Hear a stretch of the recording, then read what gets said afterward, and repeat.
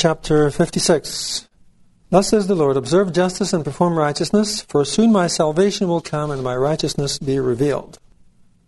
Toward the end of chapter 55, people are called to repentance, but one must go on from there, not just forsaking old ways, sinful ways and thoughts, but going on to do good. It says, eat what is good in verse 2, chapter 55. In other words, keep covenant all the way, not just a beginning phase. Justice and righteousness, of course, are the foundation of all good and covenant blessings, and are the foundation of the covenant. Covenant keeping is defined as righteousness, or righteousness is defined as covenant keeping. And if you do that, you will observe justice in your relationships with your fellow man, woman. For soon my salvation will come, that is, the Lord himself is coming. Chapter 62, verse 11 says, see, your salvation comes, his reward with him, his work preceding him. That's the person, the Lord himself, who personifies salvation, as we've already seen in many instances. And he's going to come. So if you want to be around when he comes, then do more than just repent. Live righteously. Keep covenant with the Lord, and you'll be able to dwell in his presence. For soon my salvation will come, and my righteousness be revealed. Righteousness is also a person, the one who prepares the way before salvation. Righteousness must be established first so that salvation can come. Otherwise, those people will perish in his presence. They won't be able to endure his presence. He's on such a higher level of the spiritual ladder than they are. They must be in proximity to him for him to be able to dwell with them and for them to dwell with him. The revealing of righteousness parallels the arm of the Lord being revealed, the book of Isaiah. The Lord has bared his holy arm, or revealed his holy arm in the eyes of all nations. Chapter 52, verse 10. And the bearing of the arm, or the revealing of the arm, is the same as the awakening and clothing with power of the arm of the Lord in chapter 51, verse 9, where righteousness and salvation are also mentioned in the preceding verse. The revealing of the arm is the Lord's intervention in the affairs of his people, and it is righteousness that is revealed because righteousness right now is hidden. It has to be revealed all over again to show what it really is. It's like the paradigm has been lost. It needs to be taught once more. That's the Lord's way. In any given instance in his people's history, he raises up servants, men of God, prophets, who come and tell the people in that day and age how to live righteously with the particular challenges and circumstances in which they find themselves at that time. And the servant does that. Righteousness is revealed so that salvation may come. The one is contingent on the other. The two are linked all the way through the book of Isaiah. Righteousness establishes his people firmly in chapter 54, verse 14. Verse 2, blessed is the man who does so, the person who holds fast to them, to what? To salvation and righteousness. The last two things mentioned. So blessed is the man who holds fast to them, to righteousness and to salvation, two arms of God. Who keeps the Sabbath without profaning it, who stays his hand from doing evil.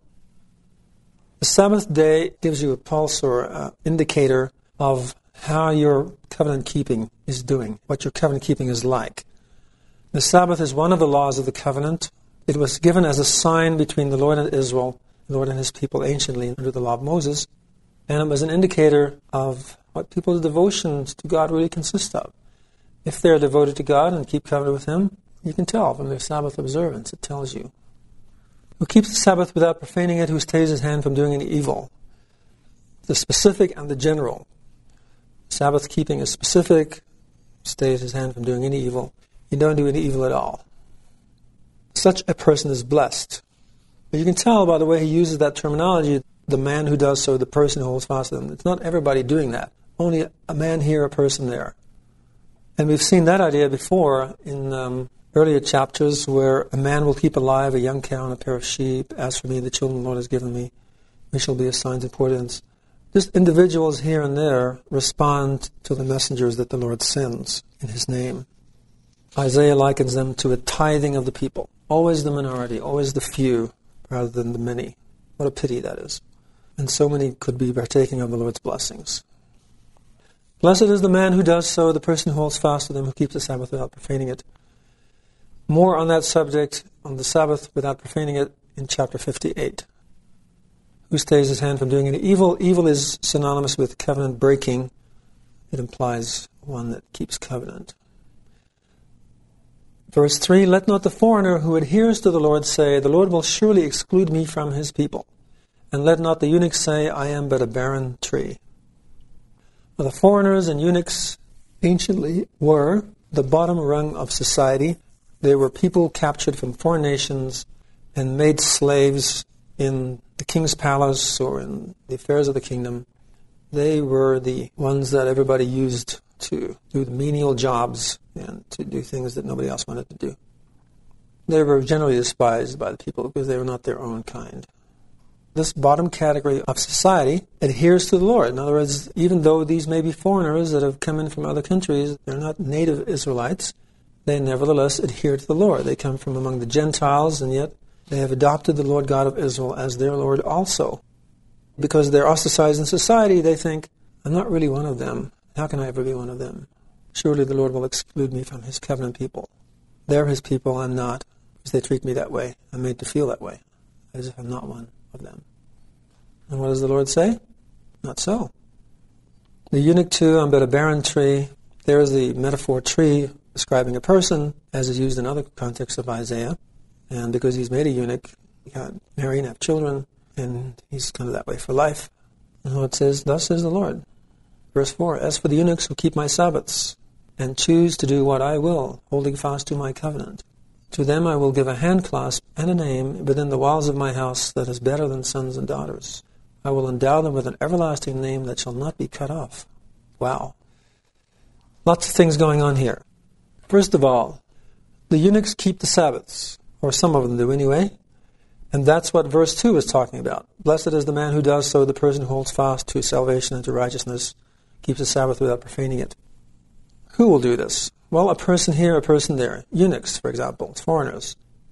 They want to be the covenant people of the Lord, and they actually keep the Sabbath day holy, which is an indicator of general covenant keeping. Holding fast to my covenant here is parallel with choosing to do what I will, which implies that we don't do what we will. We do what God wills. And that is keep the terms of his covenant. Holding fast to the covenant, the two ideas there are paralleled. So if you go into covenant with the Lord, you do what the Lord wants, not what you want. Does that mean you're totally subservient to him? Yes, but you have freedom. Within the law of covenant keeping, there is a tremendous enjoyment of covenant blessings that otherwise cannot come. So it's a voluntary, eyes-open type of commitment that you enter into. And with it comes empowerment and many other covenant blessings. To them I will give a handclasp and a name. Now we saw that earlier on with regard to the servant in chapters 42, 44, and 45. For example, the Lord grasps his anointed, Cyrus, by the right hand, chapter 45, verse 1, and names him in chapter 45, verse 4. And that is temple imagery. And it happens when the emperor makes a covenant with his vassal king. And it is an unconditional covenant we're talking about. A covenant of ground or an everlasting covenant that comes after the vassal proves himself loyal or faithful under all conditions. To them I will give a handclasp and a name within the walls of my house. Within the temple, it's a temple ordinance in which God takes the place of emperor and with whomsoever he covenants takes the place of the vassal. A name that is better than sons or daughters. In other words, in having children on this earth, because it has eternal consequences. It's not limited to this earth. Remember, Abraham had posterity on this earth as the sands of the seashore, but also a celestial posterity as numerous as the stars of the heavens for multitude. I will endow them with an everlasting name. A name means also posterity that shall not be cut off, like a dynasty. Chapter 66, verse 22 says, as the new heavens and new earth which I make shall endure before me, so shall your offspring and name endure. The name endures and goes on down the generations, so long as the earth and heavens are there, because it's carried forward by your offspring. It's linked to offspring. Here, these people who are eunuchs are promised a posterity. What is better than a literal posterity on the earth? Well, maybe a celestial posterity. It's about the only thing that could be. Or a posterity beyond this earth. The highest blessings of the covenant, really, the unconditional covenant that God makes with those who prove loyal faithful under all conditions. So, in other words, he takes these lowest of the low and puts them on the highest of the high before him. The foreigners who adhere to the Lord, verse 6, to serve him, who love the name of the Lord, that they may be his servants, all who keep the Sabbath without profaning it, holding fast to my covenant, these will I bring to my holy mountain and gladden in my house of prayer. Again, reiterating the same kinds of things. Foreigners who adhere to the Lord to serve him. They covenant with the Lord to be his servants, to do his will, to keep the law of the covenant. And these are aliens, these are Gentiles. The foreigners who adhere to the Lord to serve him, who love the name of the Lord, that they may be his servants. Now there is a second occasion in which we have servants appearing. The servants were first mentioned in chapter 54, verse 17. This is the heritage of the servants of the Lord, and their vindication is of me, says the Lord. And here we see these foreigners, these Gentiles, becoming his servants, attaining the highest level that people are capable of. And that's an anomaly. The Lord exalts them among his people, while they were humbled or came from the humblest of origins. Again, showing the principle that first there is humiliation before exaltation. They feel like they're excluded, they're not worthy, they're barren, they're not up to par. And what does the Lord do? He reverses their circumstances. He makes them the very highest. Who love the name of the Lord, that they may be his servants, all who keep the Sabbath without profaning it, holding fast to my covenant. Again, the same ideas. The third time Sabbath keeping has been mentioned. The second time that holding fast to the covenant has been mentioned. Covenant, of course, is also a metaphor describing the Lord's servant. He's appointed as a covenant of the people in chapters 42 and 49. So holding fast to his covenant is holding fast to the Lord's servant. Like the people upholding Moses as a prophet. They hold fast to everything that Moses says. The same idea. That is parallel with holding fast as a word link in verse 2. Blessed is the man who does so, the person who holds fast to them. That is, to salvation and to righteousness. So holding fast to the covenant is the same thing as holding fast to righteousness. You hold fast to the Lord's servant, to his mouthpiece on the earth, his prophet, his representative, or his messenger. These will I bring to my holy mountain, verse 7, and gladden in my house of prayer. Their offerings and sacrifices shall be accepted on my altar, for my house shall be known as a house of prayer for all nations. It's not just for one exclusive, monopolistic people. It's for everyone. So long as they keep covenant with the Lord, that's all that matters. The Lord is no respecter of persons. It's a house of prayer for all nations. Prayer for what? Well, for something we need. Prayer of thanksgiving, of praise, for things the Lord has already done for us. All nations may know the Lord. All nations can become his people, his covenant people, and pray to him. If they do what he says, what he wants, then he is bound by covenant to bless them. If they offer acceptable sacrifices and offerings on his altar, that is at the temple, in his house of prayer, then blessings will flow upon them and those for whom they pray. That's what King Hezekiah did. He offered a sacrifice that was acceptable to the Lord, and the Lord delivered his people. So did Abraham. So did Moses and many others. So these people really, to be his servants, it means they're also proxies for the deliverance of others. And the way that they obtain those kind of blessings is through offering acceptable sacrifices. Offering their own lives, their service, their sufferings, all that they have in the cause of the Lord. Verse 8, for thus says my Lord Jehovah, who gathers up the outcasts of Israel, I will gather others to those already gathered. Outcasts of Israel implies those who've gone through covenant curse, who are thrown out, who've been humiliated, oppressed, scattered. They're gathered. Well, we understand that when they have paid the price of their iniquity, as it says in chapter 40. Her guilt has been expiated. She has received from the Lord's hand double for all her sins. When they have suffered the consequences of transgression, and they have repented, and the Lord, who has paid the price of sin and iniquity, covers their sins or answers on their behalf according to the law of justice, then they can be gathered from exile.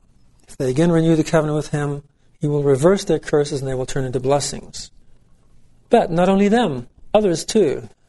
And the word others literally means that. Just like the Amish consider themselves to be the covenant people, and those who are not Amish, they call the others. the anderen, and that's what these are. These are aliens, foreigners, eunuchs, Gentiles.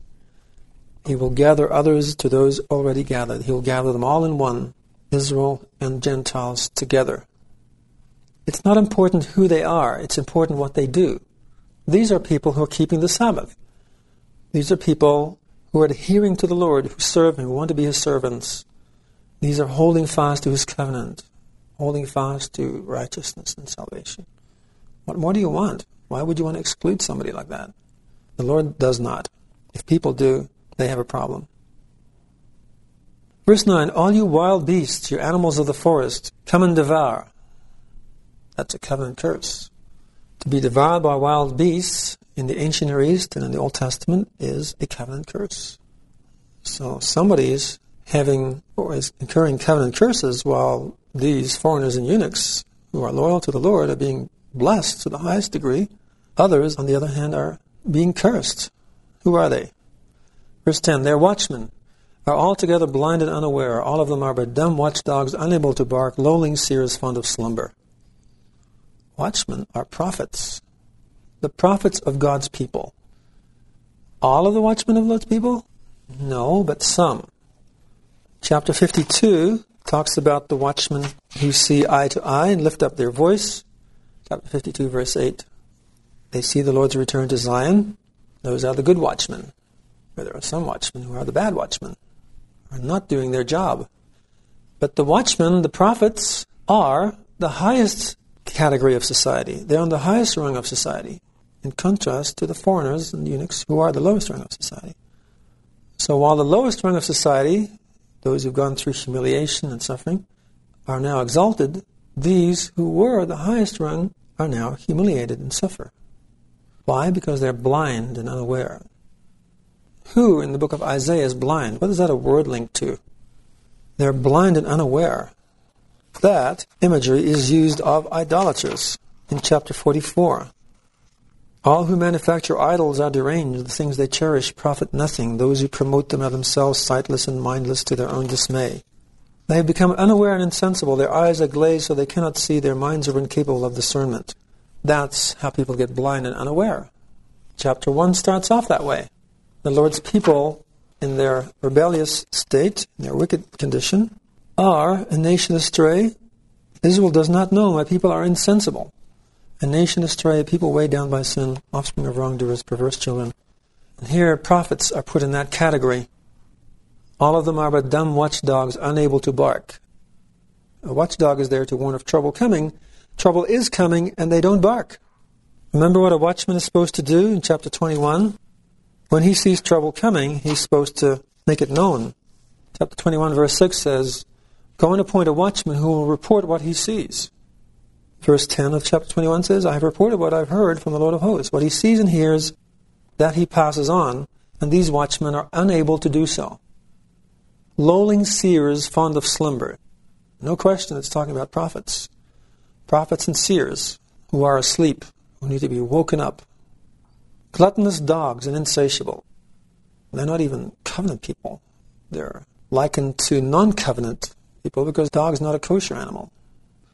Such indeed are insensible shepherds. They're all diverted to their own way, everyone after his own advantage. Like Ezekiel 34, where the shepherds of the people are smiting and scattering the flock and feeding themselves off the fattest instead of ministering to their flocks and nurturing and gathering up the sheep and the lambs. These people don't care. They're insatiable for food, perhaps not just physical food, but other things. And they're insensible, have grown insensible to the needs of their people, or trouble coming. What does the shepherd do? He protects the sheep, he leads them to pasture. He wards off wolves and dogs and animals of prey, protects the sheep. These do not. They're all diverted their own way, everyone after his own advantage. Verse 11, they're selfish, where they should be unselfish, where they should be proxies on behalf of others and not even proxies for themselves. Come, they say, let us get wine, verse 12, and have our fill of liquor, for tomorrow will be like today, only far better. Wine and liquor is associated with Ephraim in chapter 28. The drunkards of Ephraim are mentioned there, who come under condemnation, and also identified with Egypt Egypt is like a drunkard staggering into his vomit, chapter 19. These are rhetorical links, or linking ideas. For tomorrow will be like today, they say, only far better. They think things are going to go on the way they are, and they're not. Everything is going to change overnight. All of a sudden, the Lord is going to turn the tables on these guys. The Lord is going to cause a reversal of circumstances for his righteous people, for the wicked. Those who exalt themselves now will be humbled. Those who are humbled now will be exalted.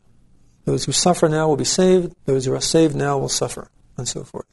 They're in an inebriated state. They're not fulfilling their callings as prophets of the Lord. By choosing the highest rung of the ladder of society and the lowest rung of society and showing what happens to them, Isaiah, of course, also means everybody else in between. Isaiah does that. Same as we saw earlier in the beginning where he picked on the widows and orphans as an example of the needy in society. That's an extreme example of the needy, and these are also extreme examples.